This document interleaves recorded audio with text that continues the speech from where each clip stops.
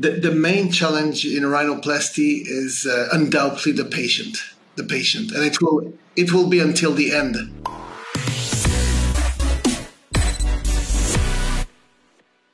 Ladies and gentlemen, welcome to another episode of the Rhinoplasty podcast with me, Dr. Cameron McIntosh. So we're in the month of August and we've got some phenomenal people we're interviewing, all to do with rhinoplasty, obviously, but especially preservation rhinoplasty. And this month, we've got the privilege of having had Piezo from Comeg, a French company, have sponsored the podcast. So a shout out to these guys. They make this machine, which is obviously used in piezo surgery. And tonight we've got the guy who actually is probably the person who knows the most about the machine and about piezo on the show. And it's such an honor and privilege for me to welcome Prof. Olivier Gerbault, all the way from France. Thanks so much for being part of the show today. Thank you, Cam, for the invitation. I'm really proud and glad to be with you tonight. So, Olivier, for the listeners, I also want to tell them that at the end of the program, if they listen to all the things you're going to say, I'm going to give out an email address for them to be able to get a 10% discount on the Comeg. So, guys, make sure you listen right to the end. And this is going to be a great, great interview because I want to know about how this whole thing has come about, because I can remember for many years being at all these international meetings and hearing one guy who's like preaching and the people aren't listening. But finally, it looks like people have now realized that this is a utility that our maxillofacial surgeons have been using for years. And only now the rhinoplasty surgeons really kind of getting into piezo and all the things that it does. Mm-hmm. So, Olivier, my first question to you. Tell us a little bit more about you, because I don't want to put you in a box and just say, Olivier and piezo. Tell us a little bit about what you do when you're not doing rhinoplasty. Well, first, I'm a French plastic surgeon. I did my plastic surgery residency in Paris.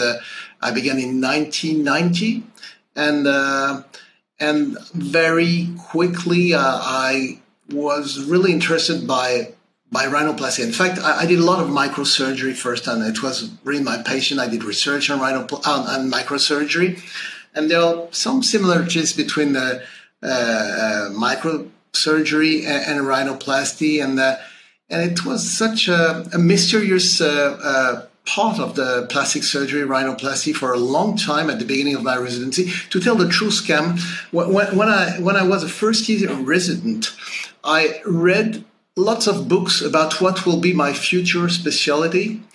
And the only book that I read from the beginning till the end that I didn't understand at all was a book on rhinoplasty. And I said at this time, well, either I don't try to move forward on it, or I have to understand it was in 1990 exactly. And at this time, in fact, I had the chance to buy the book of Jack Sheen, which was really the first way for me to understand what is rhinoplasty. I had this book of Sheen and also of Jean Tardy. So those was really the two people who gave me the will of understanding more rhinoplasty. But the real turning was when I bought in 1993 the book of Roland Daniel. And Roland Daniel is really someone who changed my life and who made me do rhinoplasty and transmitted this passion on rhinoplasty. And so that's so interesting. Can you remember your first rhinoplasty you ever did? My first rhinoplasty, you mean my first surgery in rhinoplasty? Yes. Oh, yes. I was resident. I was in the Hôpital Saint-Louis in Paris, and it was really the place where someone very famous has been working, because at this time he has left the hospital. His name is Guy Jost. He was really one of the big names of rhinoplasty in France, and he was doing closed rhinoplasty. I won't say the old-fashioned, because he brought lots of things, but it was really closed reduction rhinoplasty. And when to be allowed to operate, we were asked to put all the instruments on the table in the order where we're going to do all the different times of the surgery, all the different. And we were always repeating the same thing on all the patients, you know.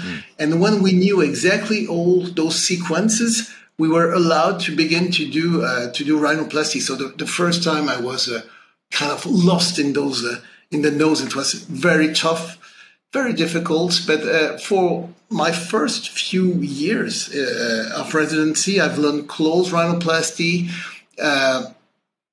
Even if I was reading books where it was, lots of things were written about open rhinoplasty, I couldn't practice. I'd say I began to really do my first open rhinoplasty at the end of the residency. At this time, I had the chance to visit also in his private practice, Gilbert Hayash, who was really the big name in France for open rhinoplasty. So this is the beginning of my rhinoplasty adventure, I will say. Yes.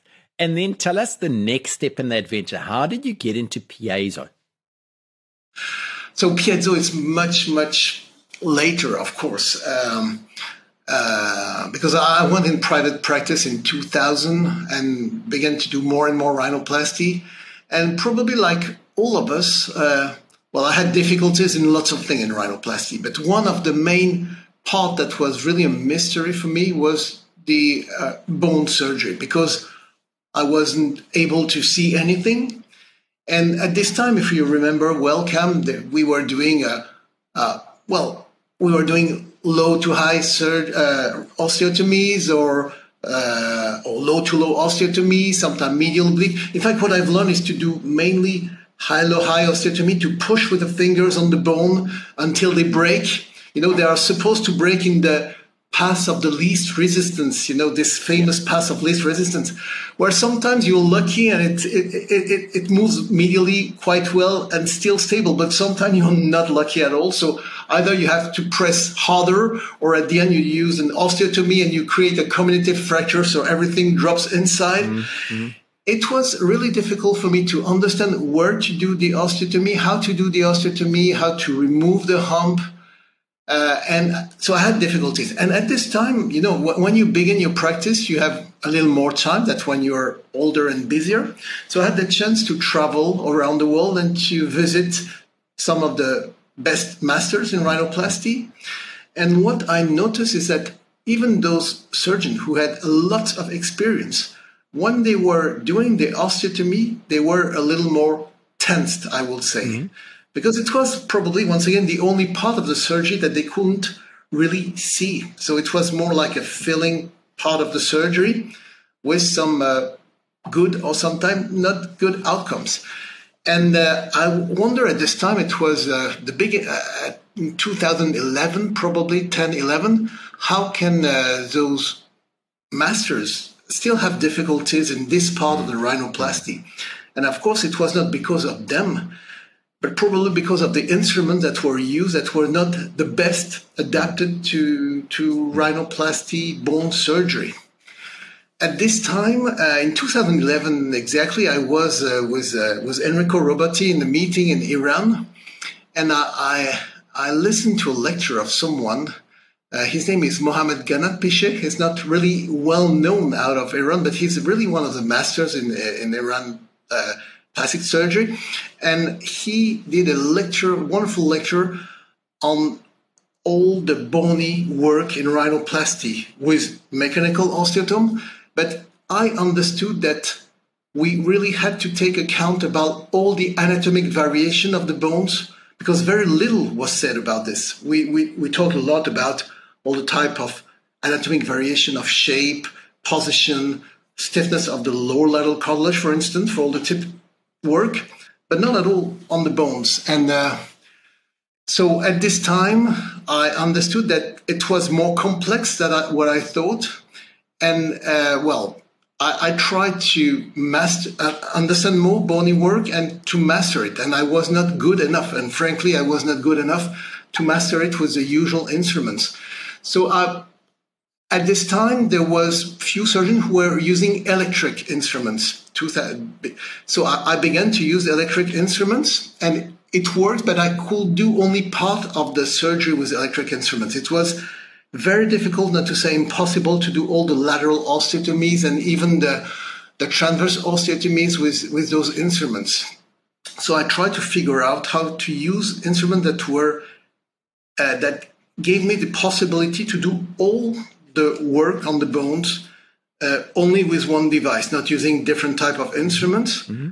And I had a friend at this time who is a maxillofacial surgeon, Jean-Paul Menango, who was well, we talked about the instrument, and I talked also with a company. It was really at the same time, and we were talking about those piezo instruments that I didn't know at all.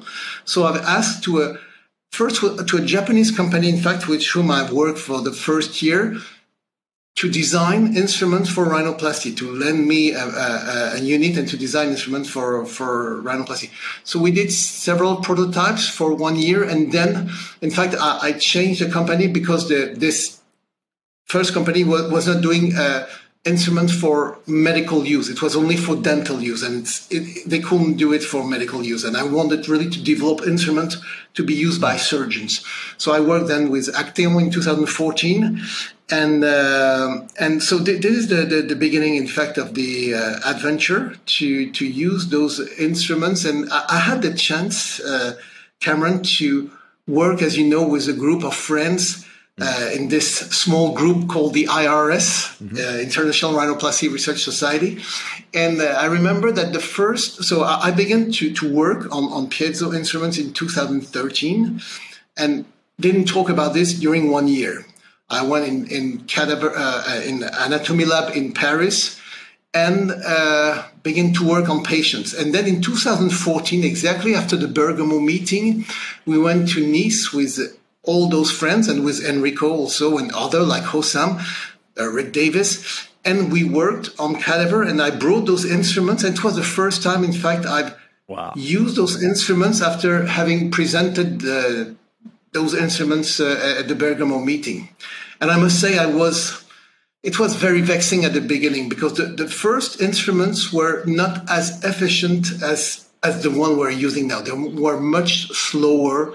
So everyone was very skeptical, I will say, about the instrument. Me also. Yeah. And in fact, at the same time, I have a very good friend, Emmanuel Rassi, who was working on those electric instruments. And I invited him to go to Nice also. And he was using those electric instruments. He was much faster. So I say, I have to work more to make those instruments more efficient. But at this time, Cam, the difficulty is that everything I was doing was by doing tunnels. Even when if I was using open rhinoplasty, I mean, I've been brought up like all the surgeons on the earth, not to undermine the skin on the lateral side walls to avoid collapse of the bone. So, of course, I was following this rule, this dogma, and I was spending lots of time doing those osteotomy with instruments I have designed. And it was time-consuming and very difficult to really assess where the osteotomy line was. And in fact, I had to dissect more and more medially and laterally until a moment that it nearly joined the two dissection plane. I don't know if you joined themselves. And at this time, it was in 2014, I asked all my friends of the group, am I completely crazy if I undermine and deglove completely the nasal bones? And in fact, when we were in Nice, we were removing the skin on the cadaver, doing complete osteotomies, pushing on the bone. And in fact, the bone were not collapsing inside the airway. So there was something that we were not aware about underneath that was supporting the bones. And everyone thought that the bone were supported by the skin, this very loose skin above the bones. But there was probably, and surely, and there is for me surely something else, which is the bone support. We talk about the cartilage, the tip support, the support of the cartilage, but there is also a bone support from underneath. And when you use those very gentle instruments that are the piezo instruments, you don't harm those support from underneath that allow to do safely this wide dissection. When you see things, they have been the first time. I believe when people began to do open rhinoplasty, they began to see the anatomy that they could see from underneath with a surface assessment of the nose, but then they could see the structure and do structural rhinoplasty, open structural rhinoplasties in the 80s, 90s. And And I think when you can see afterwards the whole bony vault, you have a very different approach, because you can see all the anatomic variation. You can also assess the bone stiffness the same way, the cartilage have different stiffness, and you don't do the same thing. You won't do suture the same way on very flimsy cartilage or on very stiff cartilage.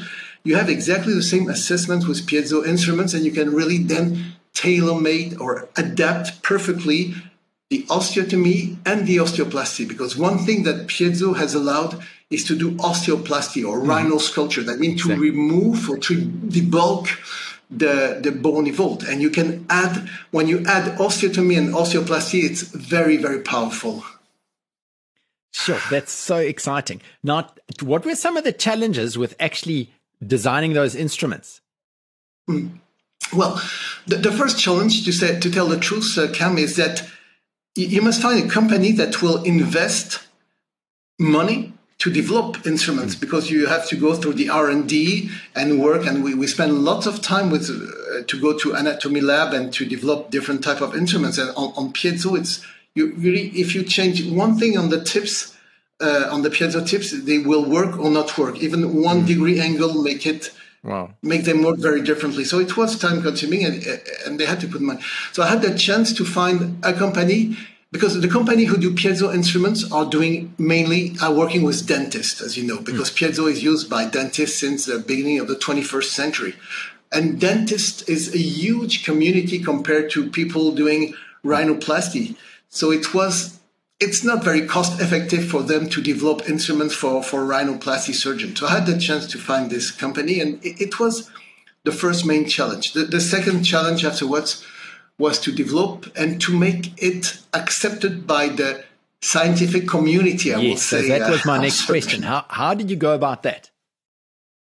Well, I must say that at the beginning, people were skeptical at most. I remember the first years in 2014, 15, where lots of my friends and masters in rhinoplasty were saying, why should we use those instruments? We have very good results with our osteotomed rasp and whatsoever. And also lots of criticism about this full-open approach. I mean, lots of people were scared or were very critical about degloving the bones. And I had to first prove that it was safe in a way, and that I could have good, long-lasting results.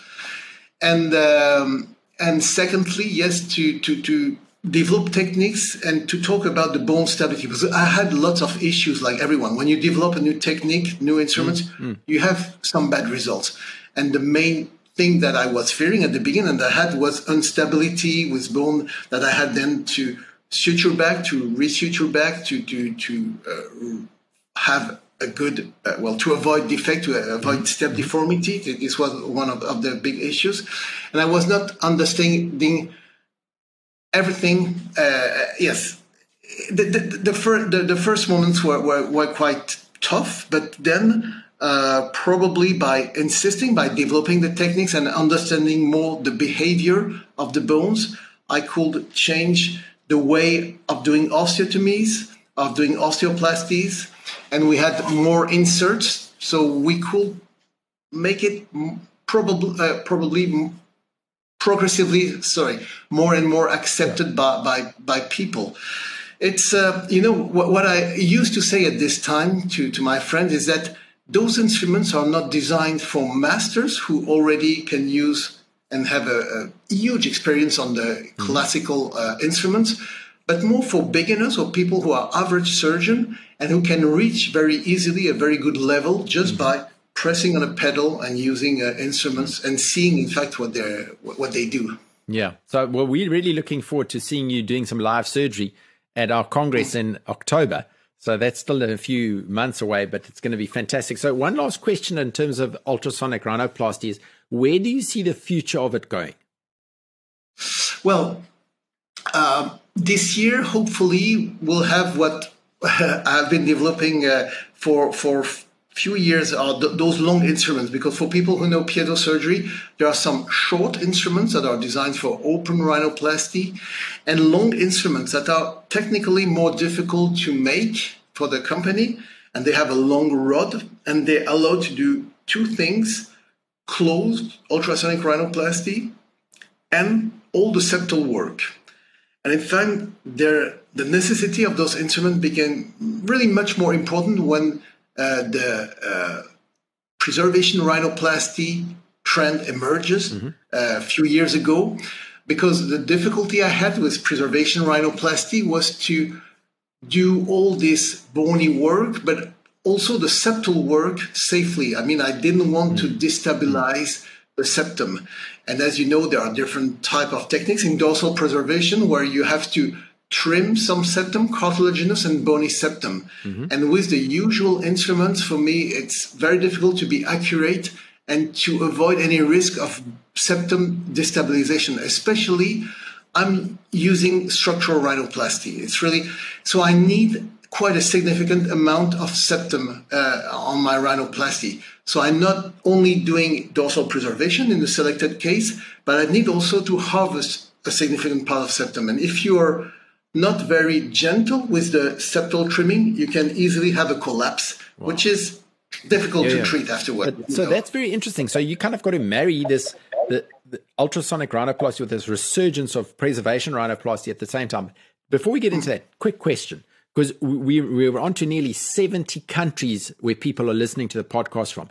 How do they, two things, how do they get hold of perhaps training videos or learning more through you directly? And the second one, I'll guess, is I'll give the information at the end to contact the suppliers directly. But how do people learn more about using ultrasonic rhinoplasty? Well, there are now more and more videos that are available on the internet. I had the chance to do DVDs with QMP, and there are some surgeons now everywhere around the world who master well the ultrasonic rhinoplasty technique. So my advice is really to go and visit those surgeons, because it's not just an instrument that you use. It's really, you have to learn. It's very, very quick, by the way. Really, in 1 or 2 sessions, you can very easily master most of the thing in ultrasonic rhinoplasty. But really, try to see someone who knows how to use those instruments first. It will help you to be very quick in your learning curve and to avoid few defects, like to do the good settings to avoid burning, for instance, because if you don't put the water outflow correctly, you may have burning on the bone or on the skin if you don't use well the instruments. So it's easy to learn, but either you go and see a master, or you can buy DVDs or go and see videos. Well, you guys, you'll be seeing the master operating on about the 28th of October. So make sure that you're online for some live surgery. Okay, so Olivier, let's move on now slightly. In terms of, I have 2 questions in terms of preservation rhinoplasty. The one is how that has affected you as a surgeon who's been doing rhinoplasty now for 25 years. But the other one is, how has it affected ultrasonic rhinoplasty, this resurgence of a preservation rhinoplasty? Well, in our group, we have different surgeons, and one of the surgeons is Yves Sabon. And at the beginning, he was talking about his dorsal preservation. We were in the anatomy lab looking at him and, okay, smiling, thinking it's interesting, but it was, difficult to move forward because as you know, he's doing closed rhinoplasty with osteotomes, and he has a lot of experience. He's a great surgeon, but it's very difficult to have the same experience and to be reliable in what you do. And we want to be reliable and to control what we do. So probably what the piezo instrument helped us to do, people like Goxel, like Milosh, like Charles, they could really adopt those dorsal preservation techniques because they had those instruments that allowed to be very precise on the bone work and to see also what they were doing. So we were able to do this full degloving and to use piezo instruments to do the different type of osteotomy that are required for dorsal preservation. So this is probably what helped for the development of dorsal preservation. And I must say now, for me especially, the long instruments for the septal work is also very, very important. Awesome. So what do you find your main challenges in rhinoplasty? the main challenge in rhinoplasty is undoubtedly the patient, and it will be until the end. It's really rhinoplasty is challenging, is demanding, and I love it's a passion for all of us. I mean, all the people who do rhinoplasty have the same type of personality, very obsessive, and okay. But what we control the less is our patient, the way they react, what is in their mind, and we all have, even the best of us, issues. Which are more patient-related issues than technical issues. And this will always be. I now work really very closely with a psychologist in Paris who is specialized in body image troubles. Wow. And we talk a lot about this because there are so many symptoms, so many different things that not only BDD, people are talking about BDD, but there are lots of other things. And as we know, we have in rhinoplasty so many patients who have lots of psychological, I will say, issues. Yeah. We have to detect them and we can help them. I mean, we are physicians and we can help them, not by operating them, but referring them to people who are specialized in those troubles. That's fascinating to hear somebody who's developed ultrasonic rhinoplasty. In the preservation, the research, you say the biggest challenge is the patient. Very interesting. So am I correct in maybe asking you that the latest change in your rhinoplasty practice is this work with a psychologist? Well, it's one of the things, and I was looking for a long time for a psychologist who was really specialized. There are very few who are, and by chance I found her, and she wrote books about BDD, but not only about BDD. And so it's one of my change now, and I spend a lot of time during my consultation talking with my patient. I've also, thanks to the COVID, now I do visio consultation always before the first consultation. And I send a questionnaire, and part of the questionnaire is focused on psychological aspect. Excellent. And I've worked with her to design questions for this. So I can screen in a way the patient before and know who I will have face to me when the people come in the office, when they come afterwards in the office. And it has been one of the good aspects of the COVID for me was to develop those visio consultations. Yeah. I've changed few technical things in rhinoplasty, but I'll show you probably in South Africa, and those few things are also the approach, because there are some things also that we reproduce without thinking where should we end our dissection, where should we put exactly our dissection. So this is one of the things, the way of also supporting. We had a session with the IRS months ago only on the design of the septal extension graft, the way to put septal extension graft, the way to suture the lower lateral cartilage on septal extension graft. We can spend half a day just talking about this. I use, so this is a change I've done a long time ago, because I've learned with rolling using columnar strut, and I've used for years and years columnar strut, and they work well. But I had lots of patients where when I saw them afterwards, I had some small loss of projection, loss of definition, lots of things that are vexing and that also required to do a touch-up afterwards, which we don't want to do. And I've, thanks to Dean, thanks to Rick, committed myself to now do nearly always septal extension grafts. But even on the septal extension graft, there are so many subtleties that make the tip look different, the way you... Okay, so 2 more questions. The first one, what do you enjoy the most about rhinoplasty? What I enjoy the most about rhinoplasty, well, there are lots of things I enjoy. I will say, of course, it's challenging. What I enjoy is it's always changing. There's so much variety of cases. It's like a fingerprint, a nose. We know it. So there are so many different type of noses, so many type of requests of patients, so many patients that are different. It's very meticulous. It's a patient. All of us who are doing rhinoplasty, or most of us have this patient.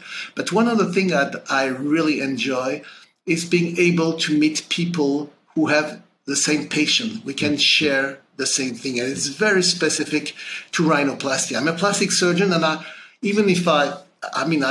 doing now only facial surgery since a long time, but I was not, when I was doing all the general plastic surgery, not meeting people who are doing liposuction and passionate about liposuction or even surgery. But it exists, of course, but rhinoplasty is so special, and the people who do rhinoplasty, I have lots of friends. I'm thankful to know all those people thanks to the rhinoplasty. Yeah.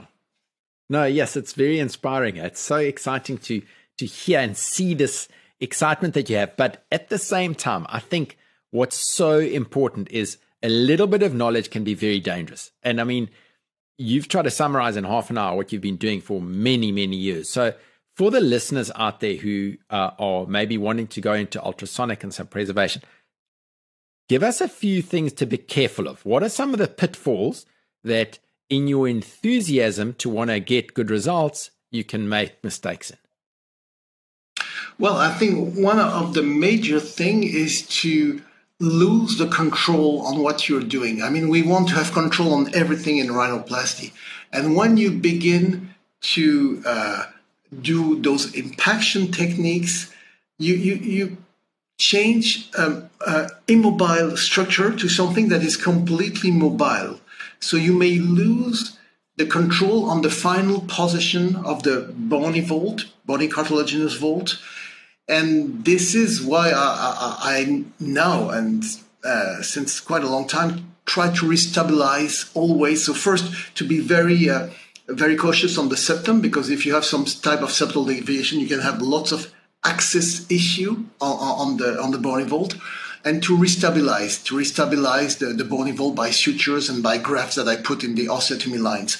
But so the pitfalls is to destabilize. For one thing that I see very frequently come in the secondaries who had preservation rhinoplasty, because I must say that in France, in Europe, I don't know how it is in South Africa, lots of people who are doing preservation rhinoplasty are, I will say, younger than the average surgeon doing rhinoplasty, and they have probably less experience, but those techniques are very demanding, are very challenging, and they require some experience. And one of the very frequent defects I see is that the osteotomy are done very high. So you see the osteotomy line, you have a step which is very high with the base of the bony vault, which is still wide, and it's something that as it's very high, the bones are less stable. So it's a good thing. If you have less stable bone, you can impact them very easily, but you can have after defects that are very difficult to treat. So those are two of the challenge. There are lots of challenges in preservation rhinoplasty. I'm sure that the other friends like Yves, Miloš, Goxel will talk better on those issues than I do. But once again, it's challenging. So you have to go and visit people who master those techniques before doing them. It's very important. In this group of the IRS, we had the chance to go very often to the anatomy lab to try between us those techniques before doing them on patients. I mean, it's so important. Absolutely. Yes, well, Olivier, this has just been a fantastic half an hour. I've been just listening to all these words of wisdom. So thank you so much. And on behalf of the listeners from around the world, thank you for the work that you guys are doing. We just think, we're just suddenly going to start using a piezo. We don't know how much effort's gone into that, and it's massive. And so genuinely, thank you from all the people around the world. I mean, many of the listeners are in countries that will never have the opportunity of maybe being there and coming to watch you operating in Paris or something like that. So I just wanted to say thank you from our side. Thank you so much, Ken. Thank you to all of you. And then to the listeners, so the guys who've now listened all the way, you can either just direct message me and I'll give you the details, but I'm going to read out the email address you need to email, and you have to say the Rhinoplasty podcast, obviously, to get your 10% discount from the Comeg machine. So you got to get hold of Richard Maloney, and Richard's email is richard.maloney. So that's RICHARD dot, and Maloney is MOLONEY at maloney-medtech.com. So that is again at MOLONEY-medtech. It's MEDTECH.com. So get hold of Richard if you are interested in trying to get a cool deal on a machine. So that brings us to the end of this episode. Olivier, thank you very much. We're looking forward to having you in South Africa. And thank I'm you looking for forward to the coming. immense work you're doing for everybody around the world. Goodbye.